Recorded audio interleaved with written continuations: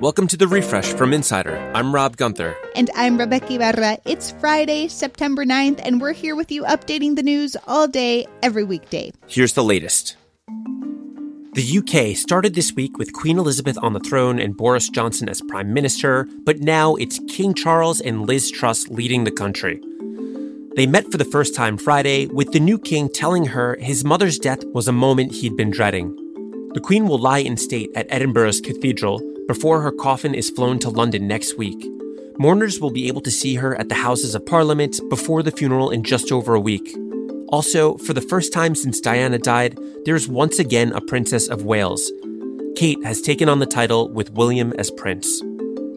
The glowing tributes to Queen Elizabeth are still pouring in, but there's an undercurrent of pushback, with many arguing that now is the time to put the kingdom's colonial legacy center stage. Over the course of her 70-year reign, Elizabeth never publicly addressed her royal ancestors' relationship with the slave trade, which generated so much of their continuing wealth. The British monarch is still head of state in over a dozen countries, and particularly in Caribbean nations where histories of slavery and empire went hand in hand with the crown, the Queen's death is adding momentum for countries to officially cut ties. Barbados did so in 2021. Jamaica says it's in the process of becoming a republic as well. New York Governor Kathy Hochul has declared a state of emergency around polio as health officials have discovered more of the virus in wastewater, this time on Long Island. The current outbreak is the first in the United States in nearly a decade, and while only one case has been confirmed so far, the fact that the polio virus is still showing up in tests suggests that it's circulating. Polio can cause paralysis, and doctors are urging residents to make sure they're up to date on vaccines.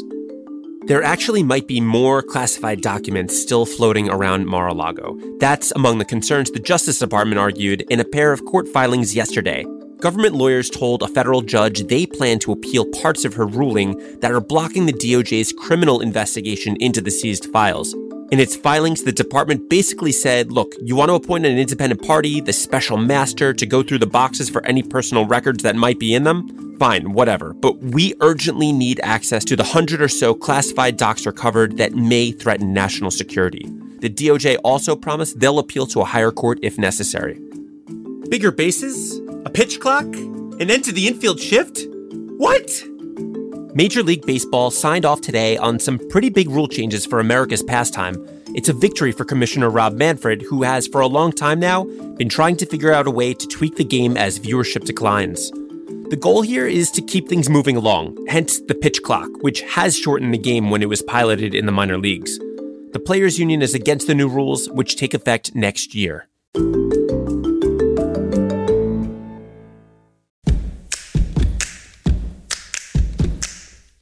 Today and every day, we're updating the Refresh from Insider as news happens, so check back whenever you want to know the latest. Coming up, Dave is out this week, but he left us an interview about how some YouTube creators are actually trying to solve true crime cases. An abortion debate in South Carolina's Senate got pretty heated on Thursday. The Republican majority didn't have the votes to pass a House bill, one that would have banned nearly all abortions. And that's because all three Republican women in the chamber joined the Democrats in voting against the bill. At one point, Republican Senator Sandy Senn said, "And if what's going on in my vagina is not an unreasonable invasion of privacy for this legislature to get involved in, I don't know what is." The state's current law, which bans the procedure after 6 weeks, that's been suspended by the state's Supreme Court. Texas has bused more than 9,000 migrants and asylum seekers to Washington, D.C., and the capital's mayor is declaring a public health emergency. This will allow Mayor Muriel Bowser to allocate $10 million to help migrants with things like shelter, food, and medical care, and then get reimbursed by the federal government. The Republican governors of Texas and Arizona have sent hundreds of buses full of migrants, including children, to D.C., New York, and Chicago, in a political stunt over what they call a crisis at their borders. The FDA has approved a new anti-wrinkle injection that could become a big competitor to Botox, which has long dominated the market. The new drug is called Daxxify. It's been found to reduce the appearance of wrinkles for 6 months, which is 2 months longer than Botox. One analyst tells the Wall Street Journal they expect Daxxify to generate $1 billion worth of sales in the coming decade. Public health officials are trying to double the bang for their buck when people get the new and improved COVID booster. Why not add a flu shot? The only thing is the COVID boosters are rolling out, but it's a little too early in the season to protect against the flu. The health news publication Stat says epidemiologists strongly recommend both, but maybe just wait until the end of October for your flu shot. We got a couple updates for you on what's been happening in Ukraine. First, U.S. Secretary of State Antony Blinken made a surprise visit to Kyiv on Thursday. He pledged nearly $3 billion in aid for Ukraine and neighboring countries at risk. That's on top of the $675 million in military aid the State Department announced earlier in the day. And second, a Russian businessman has offered to give $1 billion to Ukraine. Why? Officials say it's likely because he wants the UK to relax its sanctions against him.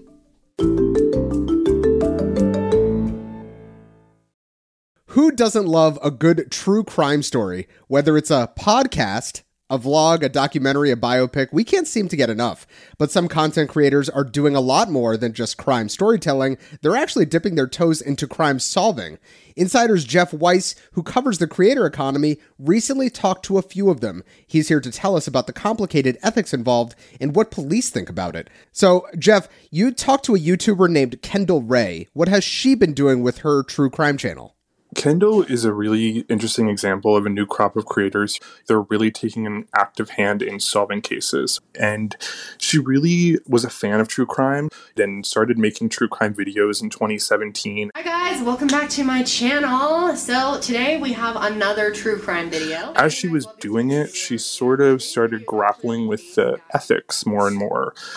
She didn't want to really see it just as entertainment, and she started to focus on victims in her storytelling as opposed to centering the perpetrator. However, I want to do what's going to be best for the victim and their family. And avoiding gore and not really engaging in speculation. To give the family members of some of these victims a platform. Sometimes I just can't believe how many people I reach. And in 2018 is when she started inviting family members onto her channel for collaborative videos. About a month ago, I was contacted by a girl named Sarah Turney.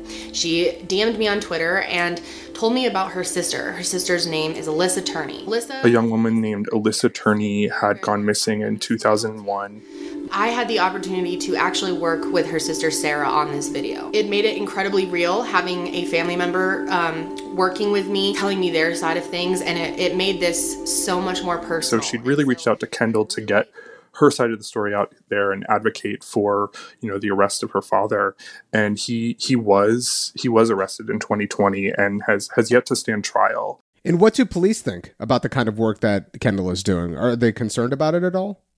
Kendall described a really kind of combative relationship with police. A lot of her content is sort of calling out corruption or inaction on the part of police. And she says that, departments have left her voicemails kind of annoyed that she's galvanizing her viewers to flood their phone lines. And she doesn't care. She's kind of undeterred as long as she's getting out the message that family members of victims want to get out. Sure. There's also concerns about accusing the wrong perpetrator. There's also concerns about the person who's kind of doing the investigation, who's an amateur, potentially putting themselves in danger.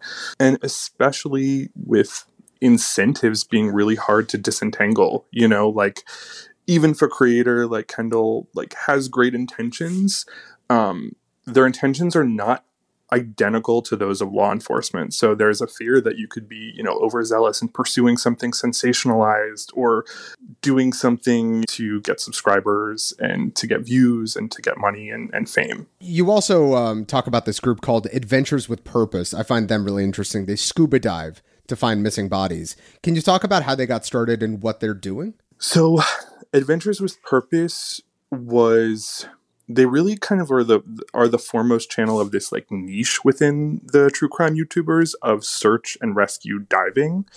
They're on the road 20 weeks a year. They say they've solved 23 cold cases in the past several years. Officials have confirmed the body found in Jed Hall's car was that of the missing teen. Despite the area being searched multiple times before, AWP found the car within 20 minutes of searching. They have 2.4 million subscribers, and they're providing their services really for free to families and to police. That's interesting. But it sounds like one of the distinguishing features of Adventures with Purpose is that they're actually working with police? Exactly. They really kind of exist in this gray area of law enforcement. Where's your emergency? Yeah, hey, we're an underwater sonar search and recovery dive team. We came in the area to they've mastered the use of sonar in ways that law enforcement just either they don't have that technology or they're not trained in how to use it. We have identified the vehicle. We have positive identification. We need a officer over here. Where are you, sir? And they also just have a different risk matrix than police. Law enforcement agencies really have to justify the risk and the resources of a dive. And they're usually doing that in a rescue context, not really a recovery. But Adventures with Purpose doesn't have to justify that really to anybody. And as a result, like you said, police are really welcoming their help and soliciting it. And they're actually even asking, Adventures with Purpose to train them on their sonar usage. Very interesting. And it seems like it's an ever-evolving space. Jeff, thank you so much for chatting. Thank you. Jeff Weiss writes about the creator economy for Insider.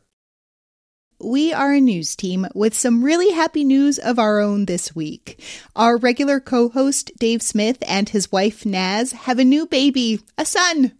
We're so happy for them. From all of us here at the Refresh from Insider, welcome to the world, baby Apollo. Make sure to follow the Refresh from Insider on Apple Podcasts, Spotify, or wherever you listen to podcasts. And please leave a rating and review. It helps other people discover the show. I'm Rebecca Ibarra. And I'm Rob Gunther. We produce our show along with Grace Eliza Goodwin, Frank Alito, Carrie Donahue is our executive producer, Andy Bowers is the head of audio at Insider, and we had help this week from Dan Gooding.